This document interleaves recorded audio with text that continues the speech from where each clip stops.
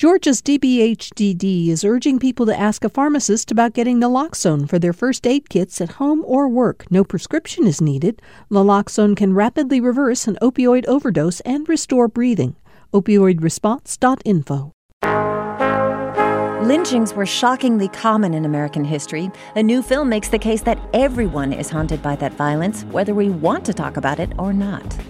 The silence and the cover-up has come out of this idea that people need to be in polite conversation and always comfortable, but it's in discomfort is where you have the opportunity to evolve and to move past where you are. I'm Virginia Prescott. Today on Second Thought, the director of Always in Season before its premiere on PBS. And Nikki Giovanni was once considered a black radical. She's now one of the most celebrated living poets and reads at Emory this weekend. We talk with her about growing old, teaching the young, and the arc of her own history. So when I look back, which I seldom do because I don't want to get caught in what I said 50 years ago, I want to be able to have grown from that. Plus, freestyle rap as a tool for building confidence, competence, and community. All coming your way. First, the news. From Georgia Public Broadcasting, this is On Second Thought. I'm Virginia Prescott. At 17, Nikki Giovanni enrolled at Fisk University. She was soon asked to leave for expressing attitudes unbecoming a Fisk woman. The year was 1960. A decade later, she was named Woman of the Year by Ebony magazine. Times changed. The now 77-year-old distinguished professor at Virginia Tech has evolved with them. Nikki Giovanni is among the most celebrated living poets. She's published nearly 30 collections of poetry, essays, anthologies, and a number of children's books. She was a pioneer in the Black arts movement of the 60s and 70s and cited as an influence by hip-hop artists. She's giving a free reading at Emory University Saturday afternoon at 4. But we caught up with her at WVTF in Roanoke. Nikki, thank you so much for being with us. I'm delighted to be here. Well, let's go back. You did go back to Fisk in 1964, later got an honors in history. And I'm interested in hearing your perspective on that because you write about history a lot. You know, the Rosa Parks, Frederick Douglass, Martin Luther King, but about history writ large, the big picture. How do you think of history? I think that every story probably has to be retold probably about every decade, but certainly every century. I think there's just no question. And I was laughing recently, Virginia, because I dislike Thanksgiving and I dislike the idea of what they're calling pardoning some turkey. It had to be maybe 10 years or so ago. And I was looking at the turkey, not the one who was going to be pardoned, eaten, oh. Because that's what he understood, or she, but the one who's left behind. And 13 years ago, my mother passed, and a month later, my sister passed. And it wasn't those making the transition. It was we who are left behind. I guess what I'm really saying is that I think it's really important to grow old, because being young, you don't think like that. Being young, you just think everything is normal. But when you grow old, you begin to see this is how things are felt. Well, I want to pull at some of those threads because I'm thinking of the book that you wrote, Acolytes. This is after your mother died, your sister died, and I think you lost an aunt about that same time. Mm-hmm. And Rosa Parks, who was a good friend of yours at about that time. But also, I think in that book, you write about telling other people's stories and that kind of deep personal conversation. So how is that part of how you remember and process that grief? We have to be a part of. Well, we are a part of everything that's alive. And I just don't see how we can ignore. But, you know, at my age, I'm supposed to grow. I'm supposed to have learned something. So I'm not embarrassed that I have continued to grow. Life is incredibly interesting to me, and I recommend. I was just speaking at St. John's recently, and of course that's an academy. It's kids, youngsters. And I said to them, you know, this is the most difficult, you know, being 13 and 14. That's what's really hard, because when you get to be about 50, it's wonderful. You begin to look at life differently, and why wouldn't you? You can't spend 50 years and not ever having learned anything. You many years ago, interviewed James Baldwin, Muhammad Ali, Miriam Makeba on this television program called Soul. This was on New York Public Television. And so when you interviewed James Baldwin, early on you acknowledged that you and the younger African-American writers of the time looked to writers like him that came before you. And you ask him how he thinks of your generation. This ignites a total conversation. Let's hear just a little bit of that. Nikki, there's a very great risk of seeming to pull rank. No. You know. Pull rank. You know. I'm not. Go really. on. I'm not. No. But no, I don't mean that. But No. what I do mean is a great many things which seem, if I may say so, new to you are not new to me. Okay. Do you know what I mean? Yeah. So I'm just thinking, you've been a professor at Virginia Tech since, 1987?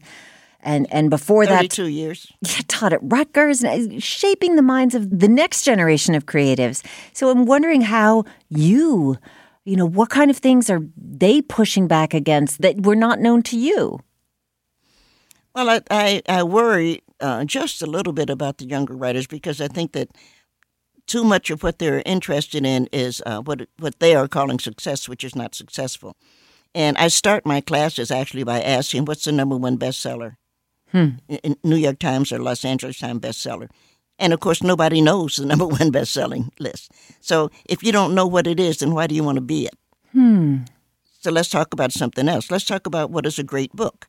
And as we start to talk about great books, let's talk about the great writers. They're all dead. So one of the things you know is that if you're a great writer, you're probably not going to know it because you're going to be dead. And your book will be there, but you're gone. So don't we want to try to be honest, and don't we want to try to be part of that which is living? Because the rest of it doesn't matter. I think that they've made these kids be, and everybody, we're Americans, so you need money, but they've made these kids too money conscious.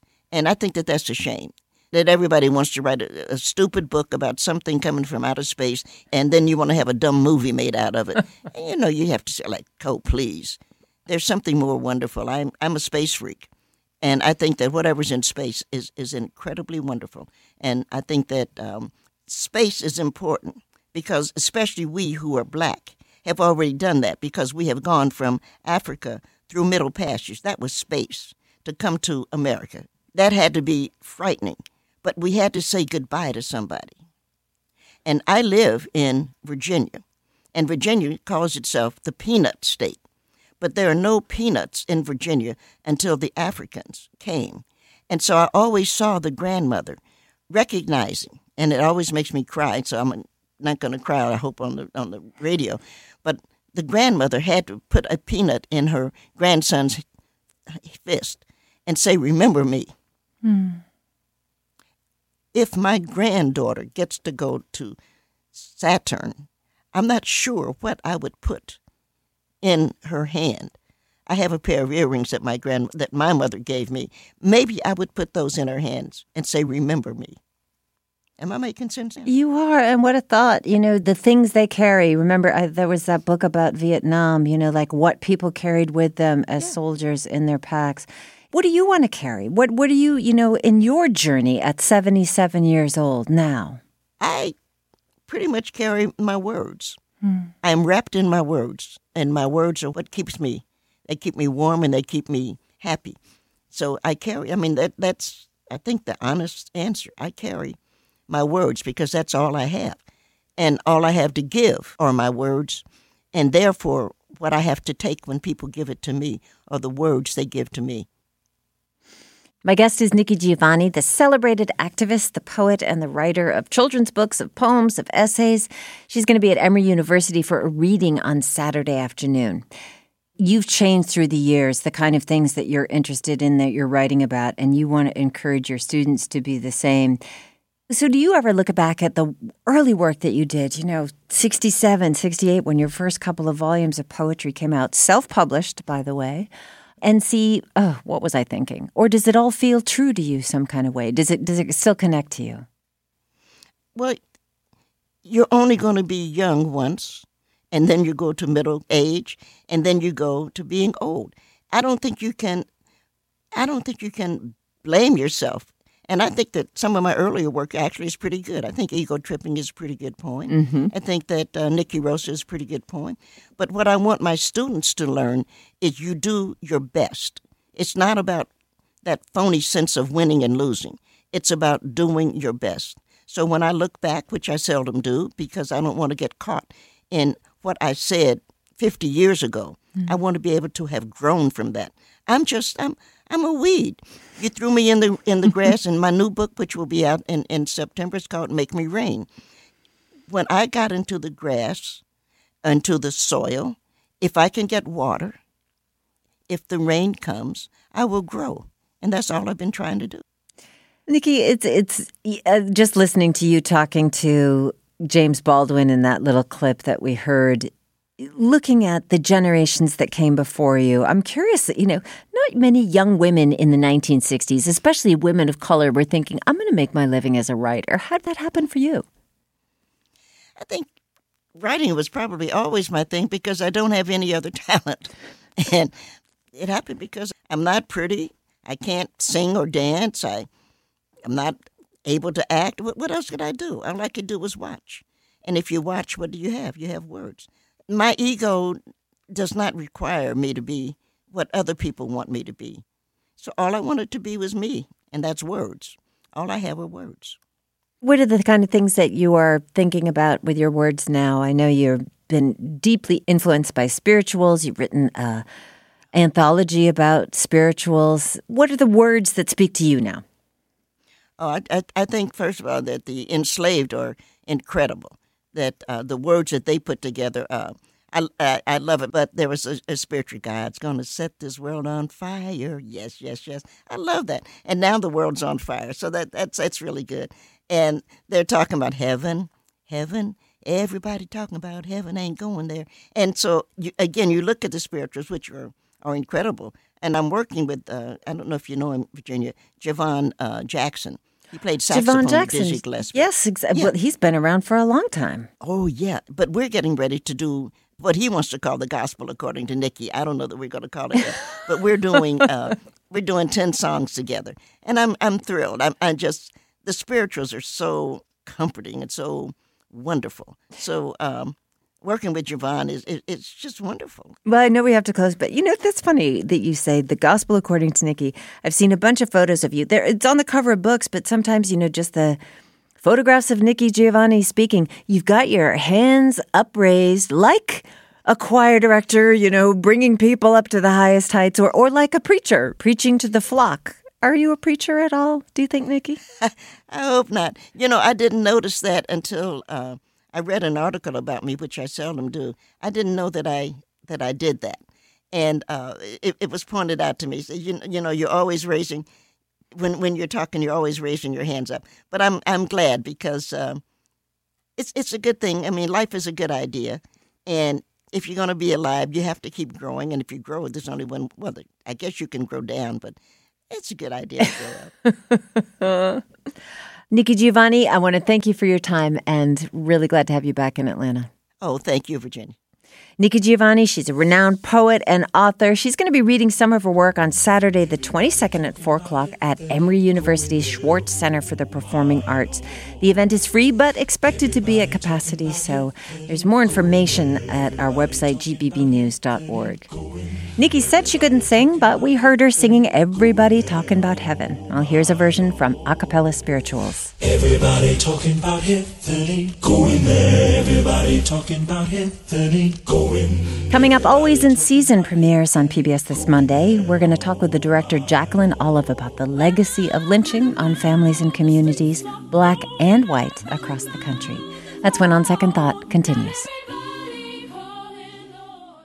Georgia's DBHDD is urging people to ask a pharmacist about getting naloxone for their first aid kits at home or work. No prescription is needed. Naloxone can rapidly reverse an opioid overdose and restore breathing.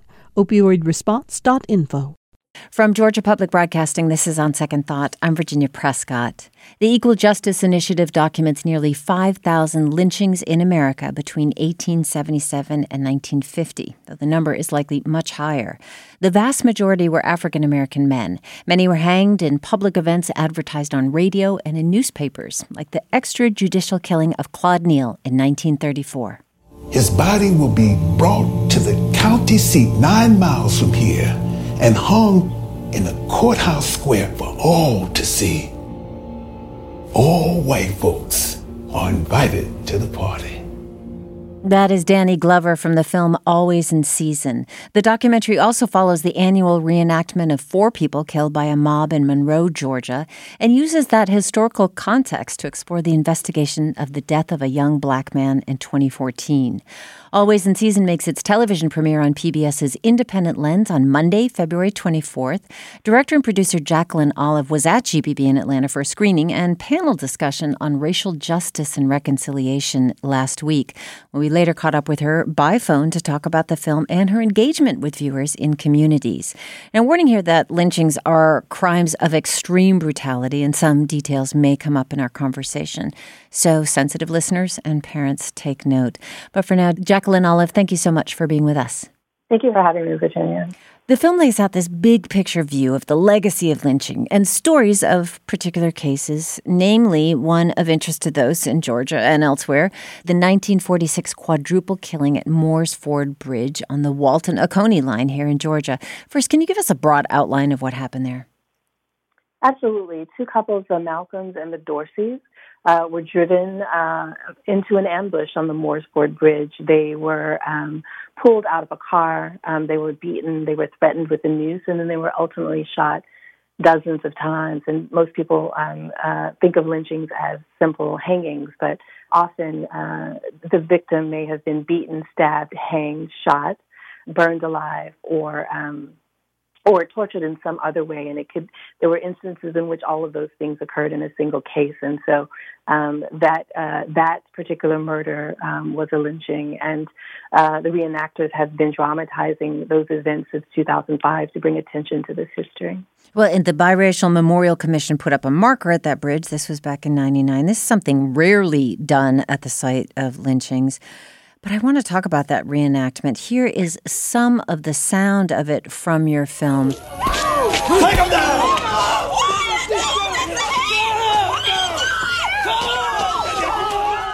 Jackie, what is happening here?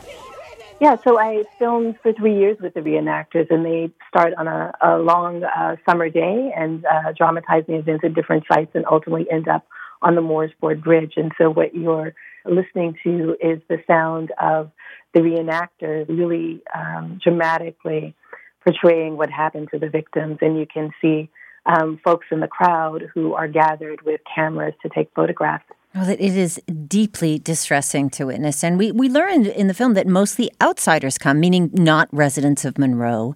So there's this shroud of silence over these acts of racial violence, this particular one 70 years ago, that is still intact in this community. And you've been talking to communities across the country about reconciliation and restitution. Is there a story or an example that you've come across of that kind of shroud coming apart and people coming to the table to talk about this? Absolutely. It's happened in community after community where we've screened the film. The surprises for me when I started to film in these communities, I filmed in 8 or 9 communities over 8 years, starting in 2010. Part of the surprise was how resonant the losses were for families who had family members lynched in the early 1900s, so decades and sometimes generations ago. It still is very traumatic for those families. In addition to there being really concrete consequences, there's the economic loss of folks like Anthony Crawford, who was lynched in Abbeville, South Carolina, and more than 400 acres of his land were stolen. There are still economic consequences that reverberate for family members now, in addition to family ties being severed and all kinds of consequences. And so the extent of how immediate the emotions were was surprising, in addition to the degree of silence, as you mentioned. Historically, there's been a lot of cover-up around lynching, and even still in communities like Monroe, people just don't want to confront this history because they want to feel as if they've moved past these issues of racial violence. And for me, it's important that communities acknowledge this history. It's a sign that they're willing to confront issues of racial division that are current and historic. In addition to this reenactment, which is, a visceral, you get the sense of the sheer physicality, the feet being dragged along the ground, the screams. But there's also, read by Danny Glover, an eyewitness account of the torture of Claude Neal. The photos of charred, mutilated bodies in the film. It's profoundly disturbing. So how do you weigh their impact as a filmmaker showing these scenes? It is very disturbing. It was important to me that we handle those images and the information directly. People shouldn't be comfortable with stories about lynching and should understand the violence without it being gratuitous. So giving people context and information and new ways to look at the images, for example. So lead editor Don Bernier, who was just amazing to collaborate with, he and I, we both decided that it was important to have a conversation about how spectators showed up in these stories and these narratives. And so not to just focus on the lynching victims, who were, by the way, when they were photographed, it was the final way to strip the last bits of their humanity away. And so I was really conscious of not wanting to re-victimize people in that way and to dehumanize people in that way, but to really start a conversation about how spectators and how lynchers showed up in this narrative so that we start to focus on how this dehumanization can lead to violence. And to have the conversation about lynching that is evolved and that is elevated. It's much more deep than whether or not people are angry or who's angry and who isn't. Everyone has been impacted by this history. When white men, women, and children came out to cheer on the violence, even when they thought it was a great idea, they still had to go home in their quiet moments and acknowledge the fact that they witnessed murder, that they were complicit, that neighbors and people of authority were complicit. And so even when they are not consciously unpacking that, there are things that out of this trauma that are passed along. And so it's really important that we all come together for these conversations and start to really unpack in many ways and in complex ways how this history has affected us and what it looks like today and how it's showing up in institutions today. My guest is Jacqueline Olive. She's director and producer of the film Always in Season. It's a documentary about lynching in America that won a special jury prize at the 2019 Sundance Film Festival for moral urgency. It's debuting on GPB this coming Monday. But we had a panel conversation and screening here at GPB, and a big part of the conversation was about discomfort. Dr. Thee Smith of the Southern Truth and Reconciliation, or STAR, was among the panelists in Atlanta, and he said that STAR advised the NAACP against reenactments because it was a form of guilt-mongering that would so far polarize white and black audiences that it would defeat the truth and reconciliation process and the trust building that came with it. This opened up a robust discussion and a bit of pushback. Here is one of the panelists, Cassandra Alexander Green, director of the reenactment. I understand, forgiveness. I'm in ministry. I understand all that. But you have to first acknowledge what has happened for me to get to that point where I can forgive you. I get it, y'all. I get forgiveness. But you have to talk to me and let me know that I recognize that I did something wrong and that you want to be forgiven. Not that you are above me and you don't have to ever ask for forgiveness. To this question of, why is everyone worried about making white people feel uncomfortable? Wondering how that came up in your conversations about restorative justice has been taking place in communities during these screenings. So I want to start by saying that the work that STAR is doing and Dr. Thee is doing is really valuable. It's really vital in communities there. And so when I talk about a difference of opinion about how to approach this work, I think there are many ways that you can approach it, and it's important that we all look to doing the work of justice and reconciliation however we can. And then I'll say that Cassandra, the other emotion that, all of those emotions around trauma are very much on the surface, particularly if you are new to the material, you'll see that immediately in the film. And I came across that in not just Monroe and Atlanta, but in communities around the country where people were really concerned about addressing this history and directly unpacking the details, that they were concerned that it was dividing, that it would divide communities. What I found is that as people start to open up, it is because people are confronting all of these emotions, pain, anger, fear, guilt, and shame. They're all the feelings that I saw people encountering. I think it's really important that we're present with them, including guilt. And I think guilt is actually a very, when it's authentic, it's a very valuable and very powerful emotion because it tells you that there's a change that needs to happen. And all of these emotions, we're all capable of handling. We're all capable of handling discomfort. It's important that we are uncomfortable. The silence and the cover-up has come out of this idea that people need to be in polite conversation and always comfortable, but it's in discomfort is where you have the opportunity to evolve and to move past where you are. Well, that is the big takeaway. This is not something that happened in the distant past, but a continued blight on the American psyche that we all live with. Sherilyn Ifill of the NAACP Legal Defense Fund speaks to that in your film. One of the most disturbing legacies of lynching is generational trauma within the Black and white communities, and yet very different reactions to the stories in the two different communities. Both communities were covered in a shroud of silence. Blacks out of fear, whites out of shame, I think, and fear also. And that silence was never lifted. And so people are acting out in the context of that passed on relationship, and they don't know what's at the heart of it. And there are all these institutions that need to come clean about this history. So this is not a Black people problem or a Black American grievance. So as you are engaging in communities, you're doing these impact encounters now that the film is being shown on PBS stations across the country. And I'm curious, how you get people to the table. As we learn in the film, a bunch of the people who had volunteered to be reenactors the first time around in 2005, they didn't show up the next day, that it is very difficult for people to show up for this kind of thing when there's a lot of pain. And even African Americans in Monroe say, why? I think they should just let the past be the past. So, Jacqueline, I'm wondering what it has been like for you in communities to speak with people. First, how do they let down all of the fear that is perceived of actually taking part?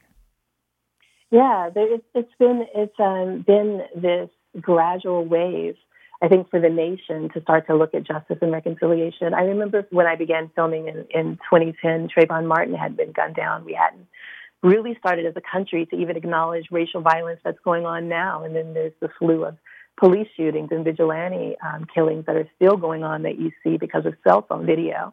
And so people are increasingly starting to understand that history is not ancient history. There's no wall between the past and what's going on now, and are really looking at the threads. And so as we have been screening the film across the country, there have been amazing conversations where people showed up, not necessarily understanding how the stories would personally connect with their own lives, but by the end, we're talking very deeply for the first time about issues of race and racism and violence, and that we've had these conversations again and again is really exciting for me, so that communities can start to imagine what repair looks like, in addition to pushing institutions for financial restitution, for example.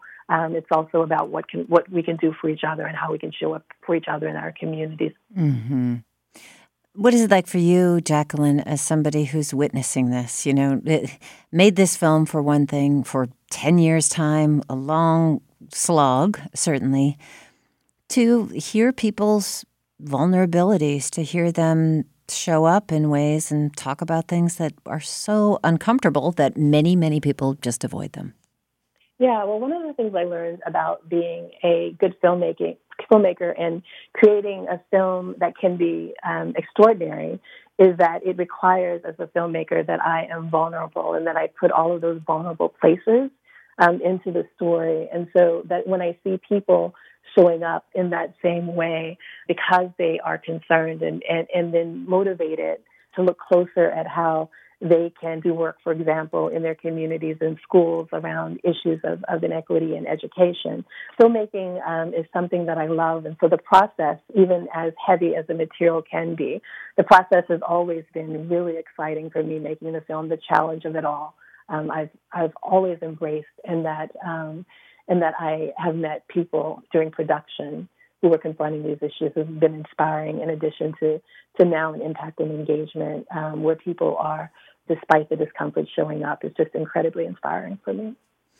There are implications here brought up in the film for our legal institutions, journalism, certainly, the media, how these things are covered and how they have been covered historically. So I will leave that to viewers to see, but I really want to thank you for your time, Jacqueline Olive. Thanks so much, Virginia.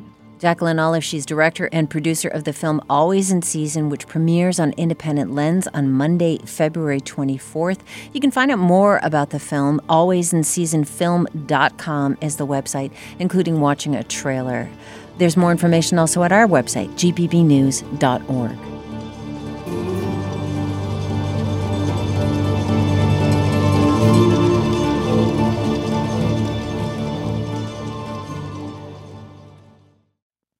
I'm Virginia Prescott with On Second Thought from GPB. Fans of Eric Larson's books Devil in the White City or Dead Wake know his gift for bringing historic events alive in almost cinematic detail. Well, next week, the journalist and author will be in Atlanta to talk about his new book, The Splendid and the Vile. The new book adds dimension and behind-the-scenes details to Winston Churchill's leadership during the London Blitz, which stirred Britain's resistance and resilience as almost nightly air raids pummeled England. I'm going to be talking with Larson about the book at the Carter Presidential Library on Wednesday, February 26th. It is a free event, but you can reserve a seat and a book from Acapella Books at our website, gpbnews.org. Here's something else going on in the community that we were curious about. Binders, an art supply and frame shop at Atlanta's Pond City Market, is encouraging customers to get messy. The Splatter Room opened just before Christmas. Binders says the goal is to give people room to access their inner creativity, let go of ideas about perfection, and just have fun. On Second Thought, intern Julia Sanders decided to dip her brush in at the Splatter Room and brought back this postcard.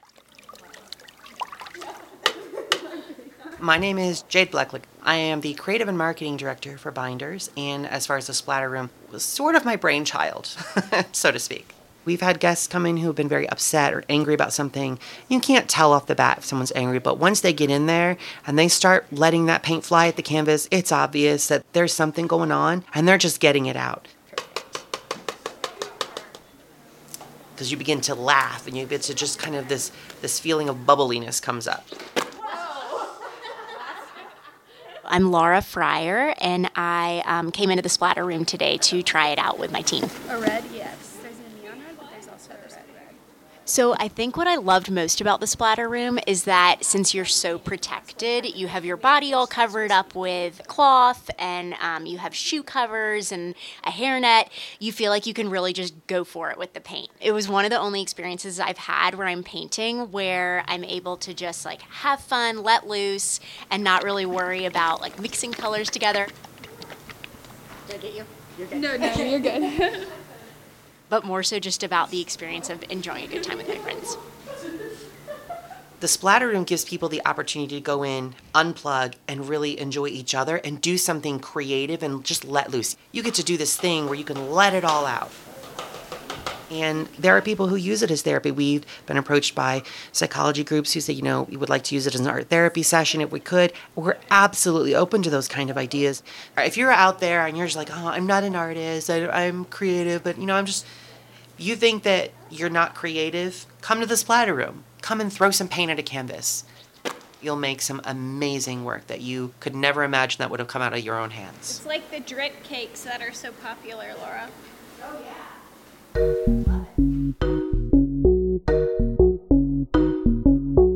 Sounds from On Second Thought intern Julia Sanders' visit to the Instagram-friendly Splatter Room at Pond City Market. To see pictures, you can visit gpbnews.org.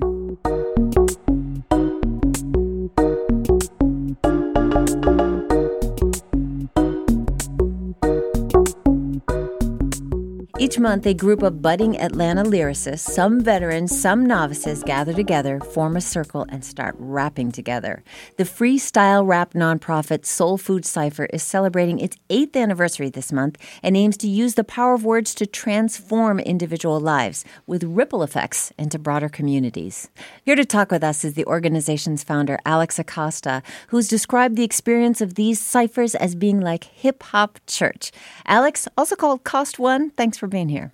Pleasure to be here. Thank you for having us. We're also joined by Eric Zeno Ludgood. He's co-founder of Soul Food Cypher and one of the master freestylers. Zeno, welcome.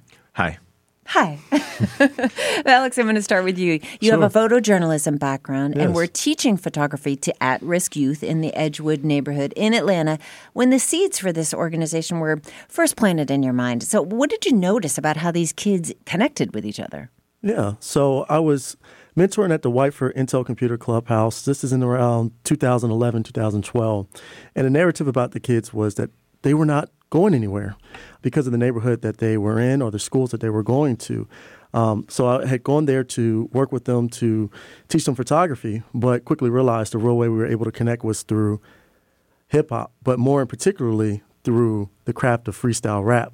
What we would do is we would get together in a circle called a cypher, and the young people would share their narrative. They would talk about where they were from, but they will also talk about things they normally wouldn't talk to mentors in regular conversations. For example, there was one young man who had started rapping about how he had been shot and how his cousin had been killed. And he pointed down to his leg and said he had taken 2 shots to the leg. And I looked down, and I had never noticed before, but he literally had 2 bullet wounds in his leg. And it just touched me. I heard many other narratives of abandonment. But even with that, I also heard hope. I also heard aspirations that they would rap about. And I was just thinking, this is powerful. There was something about the words that they were using that was like medicine as well. It was therapy as well for them to be heard, not only to be able to speak, but also to be heard. And the cypher was the perfect format for that. At the same time, I was freestyling and doing these ciphers with friends of mine who were young professionals. And I thought, why not create a safe and nurturing environment for this to take place? Because normally, whenever we talk about freestyle is associated with battle rap. But battle rap is all about tearing down. What we were doing at that community center was building individuals. You might have to interpret that for people who don't necessarily know freestyle or battle culture. Oh, yeah, absolutely. So a battle rap, or a rap battle in particular, is a show in which you have 2 rappers, or we call them MCs, and they trade insults to one another. It's all about tearing down your opponent. The cypher is a microcosm of our community because you have community leaders, which are those MCs, taking turns to talk about who they are, where they're from. But the flow of the cypher depends on the last person who goes. So essentially, people are sharing a rhyme, but they're building each other in the circle. So we wanted to create a safe and nurturing environment for the craft to be able to grow and also provide an outlet for MCs other than just battle rapping. There's nothing against battle rapping per se, but we wanted to create an alternative means. So it's not like a competition all the time. It's not. Well, Zeno, I wanted to hone in on this idea of the cypher with you a little bit because I understand that it also has a historical context to it. Can you walk us through that? Yeah, as far as ciphers, you can trace that back all the way back to even Africa, dancing in a circle, ring shouting, even in the African-American church, the call and response. The way I came in contact with the cypher was I was about to start my own cypher because I had been emceeing around Atlanta for a long time and I didn't have anybody to freestyle with. I had chosen a date and time and I put some feelers out. Turns out, Soul Food Cypher was already happening on Sundays, which was the day I wanted. And so I reached out to Alex. And he was like, well, why don't you come through our cypher?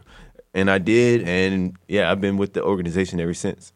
Well, Soul Food, also part of the name, chosen because reflecting on what your organization does, realize a lot of what you do is rooted in traditions from the African diaspora. So in what ways is that reflected in the programs you're offering now? Absolutely. So our ciphers take place every 4th Sunday. And there's a reason that it takes place on 4th Sunday. Those that were enslaved in New Orleans in the 1800s, due to the Noir codes at that time, they weren't working on Sundays. That doesn't make slavery any less harsh because they didn't work on Sundays.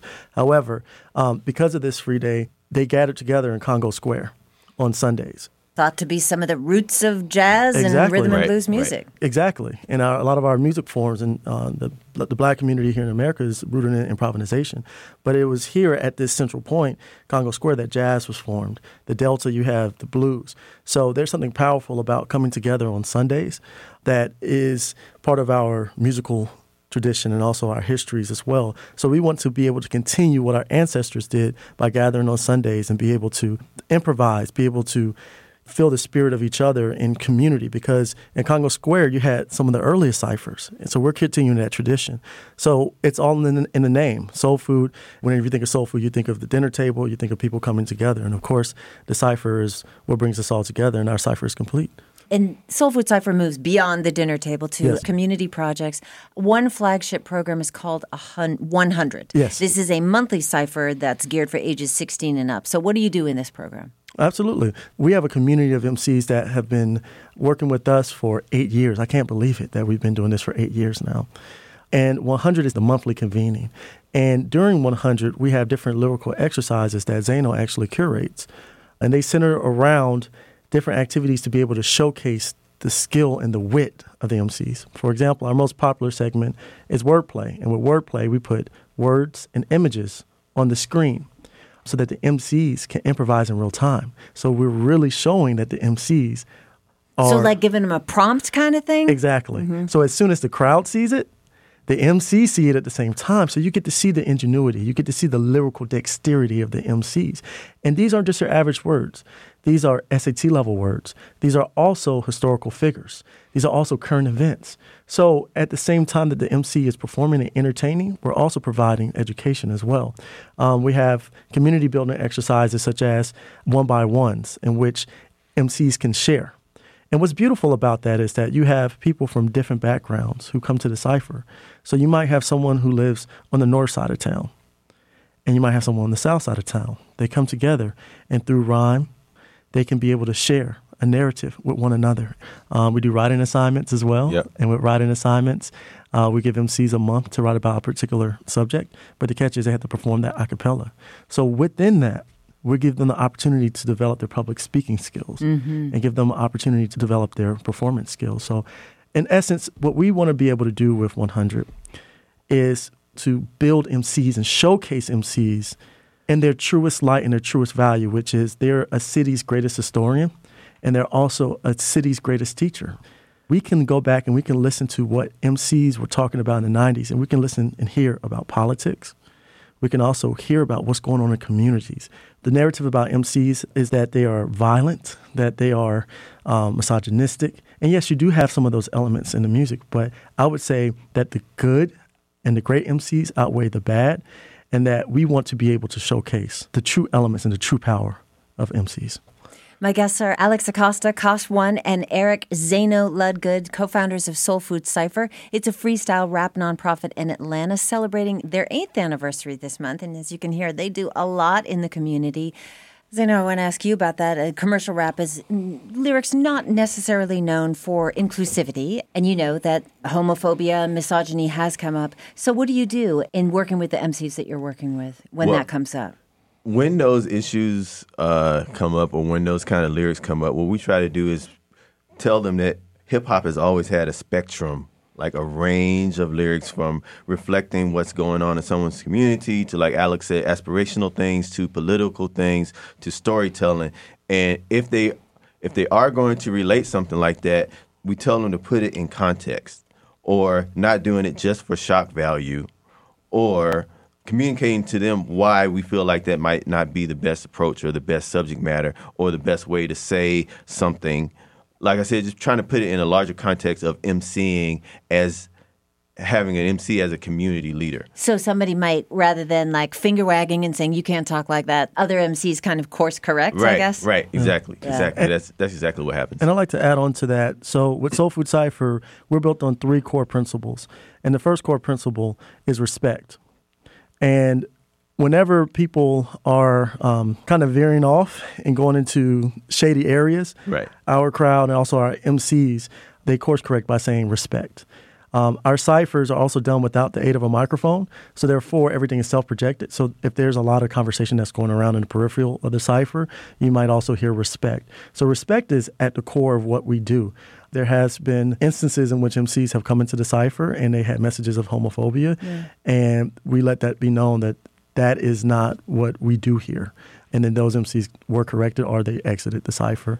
In addition to respect, we also have responsibility as another core value, and then also knowledge.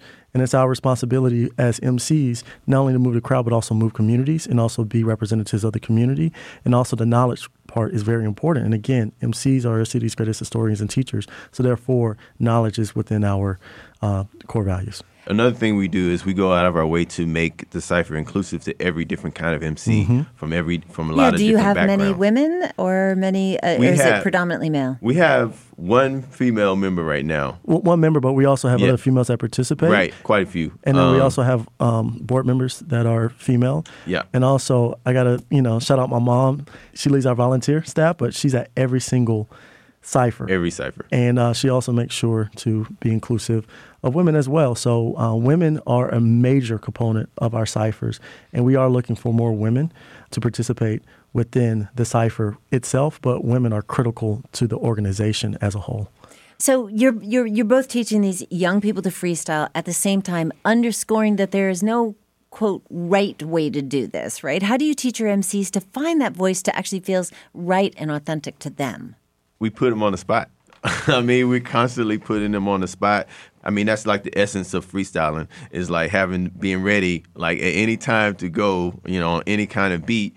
And the more you do it, the more you realize, oh, well, I like this kind of cadence, or these kinds of words reflect me, or this inflection is a big part of who I am and my background. And that comes out, especially with the exercises.